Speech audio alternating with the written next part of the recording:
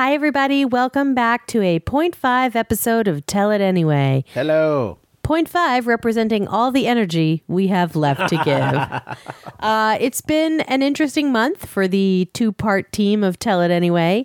Matt just finished work on Stuck in the Middle, the Disney Channel show, and it was, to put it mildly, an intense run. Yes. Yes. As that was ramping down, my new job began at a company that does public radio. And I'm still doing stuff for the Daily Tech News Show. I'm still doing Let's Talk About Star Wars. And allegedly still doing a show called Tell It Anyway. We owe people a big apology because we still have at least one. We've only got one. Tell It Anyway in the can. That is very funny, with a very funny actress and writer, and a very funny returning guest with a very funny topic, and a very funny Jenny that I think came out really well. But it's all girls. Editing. It's all ladies. Hard, the editings, but you can expect that sometime next week. Yes, right, Jenny, you think? Yes, yeah. Absolutely. And it really wasn't even the new job, Matt's old job, or all the other podcasts. It was the taxes. And then the head cold. Yeah. So it was like a 1-2 punch of like doing the taxes, getting a head cold, doing all the work. But we did not want to leave you. We did not want to get on a boat. We're getting on a boat this weekend, guys, without leaving you with a 0.5 to remember us by. And I just thought of a good thing that segues into the theme that we were talking about. Isn't it funny how I set it up that way for you to meant it that way? Yeah. See, I thought I came up with it because I'm a man. Yes. Let me mansplain the theme of your podcast. How elegantly I was getting there and hoping that you would. I didn't know you would pick that. it up and just go effortlessly until you tell you what the thing what the theme is. Okay. So we're going to tell you a little story about something really weird that happened to us, which is appropriate because we are about to get on a boat. Is the boat the thing you're talking about? No. Oh, I thought you were talking about death and taxes. No. Oh, see? I was talking about getting on a boat. I'm a man. I did have a joke. I was going to do the theme, the segue that there's, the only two things you can't prevent are death and taxes. And you're talking about taxes. And I was talking about dying on a boat. But that was how I was tying everything into death, your mention of taxes. So what you're saying is we were each a click off. A click off from each other, maybe because we're sick. Yeah. But I think the real takeaway is I should mansplain most things to you from now on. Sure, sounds great. Right. Talk to me about periods. Right. Okay. Please. So that, ladies and gentlemen, is what our whole week has sounded like. Yes. Okay. So about a month ago, I was getting on a plane in New York City to go visit my family before starting a new job. And I was out in the office. I don't even know what I was doing, but I was doing stuff out in the office. I was kind of in like busy housefrau mode. And Matt was lying in bed thinking thoughts. But that's where I was talking about is that it starts a little bit before that. Oh. It starts during an Agent Carter episode. Oh. Do you remember, where I'm going with this? No, please do tell. Jenny and I are watching an Agent Carter episode. A show that is a very funny show that perhaps is a little more up and down this season for various reasons than it was Don't Kick-Ass. say that aloud. Really? It was Kick-Ass. I mean, it was the high bar the previous season. But we continue to enjoy many parts of it when we watched it this year. And the character who goes on to play... who is it? Paul Bettany? Is that the... Well, it's Jarvis. I don't know. I don't remember his name. It is Jarvis. But okay, but obviously it's a different actor in playing the human Jarvis rather than the machine Jarvis. The machine Jarvis, it is not the same voice in both. Yes, we've. I just realized that. I really? was just realizing, he so did a good job as Jarvis in Agent Carter that I didn't realize. I knew kind of course, as a point of fact, that it was Paul Bettany, but I didn't realize that it was not Paul Bettany. And put it together that it's not, because the voice sounds so similar. This has been a moment of clarity. Okay. Anyway, so we're watching an episode of this, and whether or not you watch that show, there was an instance where, spoiler alert, if you're planning to watch Agent Carter and you're worried about little details about it, walk away from your iPhone or iPod or computer right now and no longer listen, because I'm going to give some crazy stuff away, which is to say that one of this Jarvis character's wife was injured, was gravely injured, and was in the hospital. And he was by her side, and he was very, like an English character, very buttoned down, didn't always share his feelings.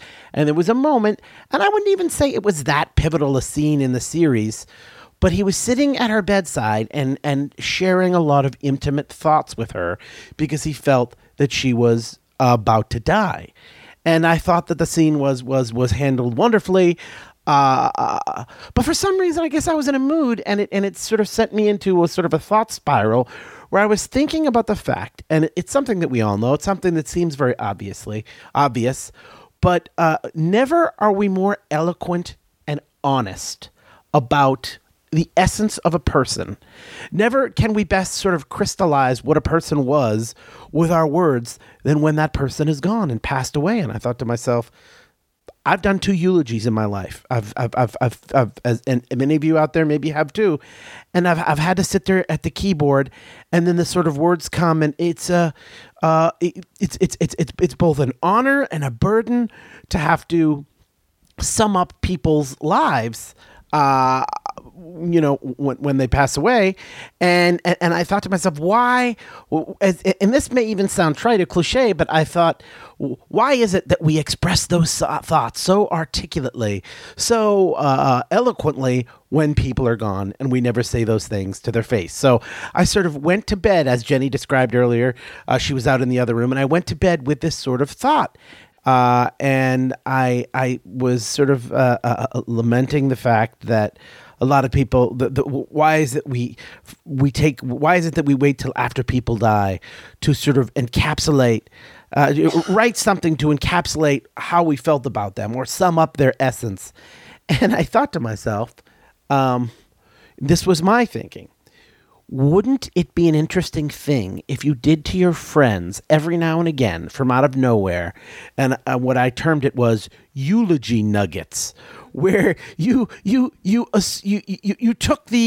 presupposed that they were already gone, and you wrote them the nicest thing you could think of about them in that form, which, as many of you are maybe thinking out there, is kind of creepy, which leads us to Jenny's side of the story. So Matt comes out to the office, our little office, which is off our main house, and says, I want to read you something. No, well, I said, I have something I'd like to read you, but you don't have to hear it. You don't have to hear it, because often I'll say, I want to read you something, and it's an article or it's something like that. And one of your pet peeves are, I guess this is a very human thing, but depending on your mood, you either don't or do not. You sometimes want to hear it, but often you don't like to be read things that I say I want to read to you. You find it annoying. But sometimes I know it's important, and so I do. Right. And these are just normally like articles and stuff, but this was something else. And I even said, I prefaced it by saying, this could be something just for me. You don't have to hear it. Well, sometimes when I know when you say that, you really mean, I really want you to hear it. Yeah, and then I told you what it was. And I said, I have written a small portion of your eulogy. At which point, she didn't let me get out all this sort of long, rambling Agent of Carter description. Because she was going on a plane the next day, you freaked the fuck out. Well, I can also defend what I know is coming. So I come in, lay down on the bed where he is, and say, okay, I'm ready to hear. And he tells me that he's written my eulogy, and all I can think is, motherfucker, I'm getting on a plane tomorrow, and you're cursing me with a eulogy, which I may or may not have said out loud. And Matt, knowing what was in this thing that he had just written, got immediately mad. Yeah, I said you didn't. I said what I said when I brought it up was, you don't have to hear it. This can be just for me. This is nice stuff, and you know what? The exercise is right. Because there's something about envisioning something in the past, and someone, maybe it's just for me, but envisioning someone in the past tense, it's maybe it's like the reason, like if it's like a 50-year wedding anniversary and something, you write good stuff. There's something different than just like writing a nice card for someone at whatever random moment in their life. The imminent prospect of my death made you feel better about me. It would be anybody's death. Yeah. I think there are so many people in my life that I could write a little version, a little nugget, a eulogy nugget for, and they would be both weirded out but happy to hear it. I'll tell you what, if I would have a eulogy nugget written for me. Matt Flanagan, the best there ever was. That's what you got? No. I actually wrote one, but we're going to get to that in a second.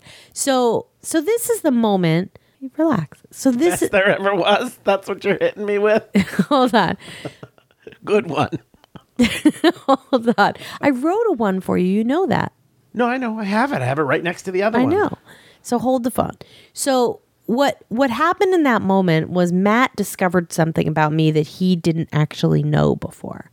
And we discovered this through what would be considered a spirited discussion. And what he didn't know is that I'm actually, for all my bravado and all the times I've been on airplanes in my life, starting when I was like 6 months old, I'm terrified to fly on planes. And every time I get on the plane, I have a particular superstition where I have to touch the outside of the plane as I'm boarding. And I feel like if something bad's going to happen, I'll get an electric shock or the plane will reject me in some way. And that's crazy talk, and that's superstition. But I feel like you didn't know that I was actually superstitious about getting on planes until the moment you wrote my eulogy. I did not. I did not know that. Yeah. I learned that in that instance. And I will also say, there was a bit of me realizing that I fell very deep into the idea of this right after I watched that episode, and I started thinking about the concept. And when a writing project sort of or experiment gets into my head, Jenny knows, it wiggles in like the worm from Star Trek, and it will not get out of my head until I'm done with it. And so I perhaps did not even consider that you were getting on a plane. I think when I wrote that, one had nothing to do with the other when I wrote that. I linked them. Yeah. I had causality. So fearful was Jenny of the existence of these words out there that she made me go through I had written it on the little notes section of my phone, and she made me go through the whole thing and put it all in present tense instead of past tense. And take out the last line, which was like something. It was a eulogy. It was a eulogy, so it felt very eulogy-ish. I'll tell you what, when you did that, it lacked the same impact as if it, unlike when it was in past tense. And yet it did not presage my demise. It wouldn't have either way. The exercise of the eulogy nugget is to put you in past tense and to take a small part of you and be thankful for it. To the man who carefully selects his boxers on the basis of what potential luck they might bring him on any given day, I can only say to you, Sliancha. I don't fault you for having that reaction, particularly for getting on a plane. I don't fault anyone. Anyone would think this was weird, I think. Well, the idea of a eulogy nugget. However, I think whether written by me or not, whether they're written, just anyone writes another one to another person, I think a lot of people would also be taken aback in a good way for someone to take the time and figure out what exactly it is they mean to them and write it in those terms. There's something about writing it in those terms. The past tense. Yeah, in the past tense that, I don't know, it brings a little bit of elegance to it. It sounds like you have to do for a eulogy is very different than anything. It's a different responsibility than what you have to do for like writing an awesome anniversary or a birthday card or retirement dinner speech. It's sort of the same muscle, but it's also summarizing. It's the ultimate summary, and to be forced to do that, even a small version of that in life. I don't know. That's not the type of writing you always do with non-fictional characters, as AKA humans. So then I felt bad because Matt had actually written, as it turns out, one of the more profound, beautiful things I've ever heard. And I yelled at him for it. She yelled right away. And I didn't retaliate. I was like, fine. I understood. I changed it into the present tense. But then when Jenny was gone, because I didn't share her superstition, and thank God she was delivered back to us safely, or else I would have been haunted by it for the rest of my life. I liked the writing so much better when it was in the past tense that I put everything back into past tense, and I even added back in that last line because I felt like it greatly encapsulated an aspect of Jenny, and it didn't do it in the same way that it was in the present tense. Which brings us back to the boat. So this Saturday we are going to Catalina. I've never been. Matt's been once. Yep. And so we thought it would be as good a time as any to read our eulogies. Oh, you want me to read it? Well, why not? Okay, sure. I'll read the one I wrote about you. And anybody out there, if you'd like to donate to Tell It Anyway, I will do your eulogy. We should have a eulogy level. Matt Flanagan, but you couldn't do a eulogy nugget. You could only do it to someone who you know very well. Yeah, and love. That's why they don't outsource eulogies to professionals. Yes. Professional eulogy doers, or have a eulogy lib. Yeah, right. Exactly, eulogy lib. So, did you want to hear this? Actually, yeah, I do. Are you not nervous? I'm terribly nervous. Are you understanding of the fact that the last line was put into? Yeah. That this really reads like yes. An excerpt from a eulogy? Yes. But that it was written with the purest intentions? Yes.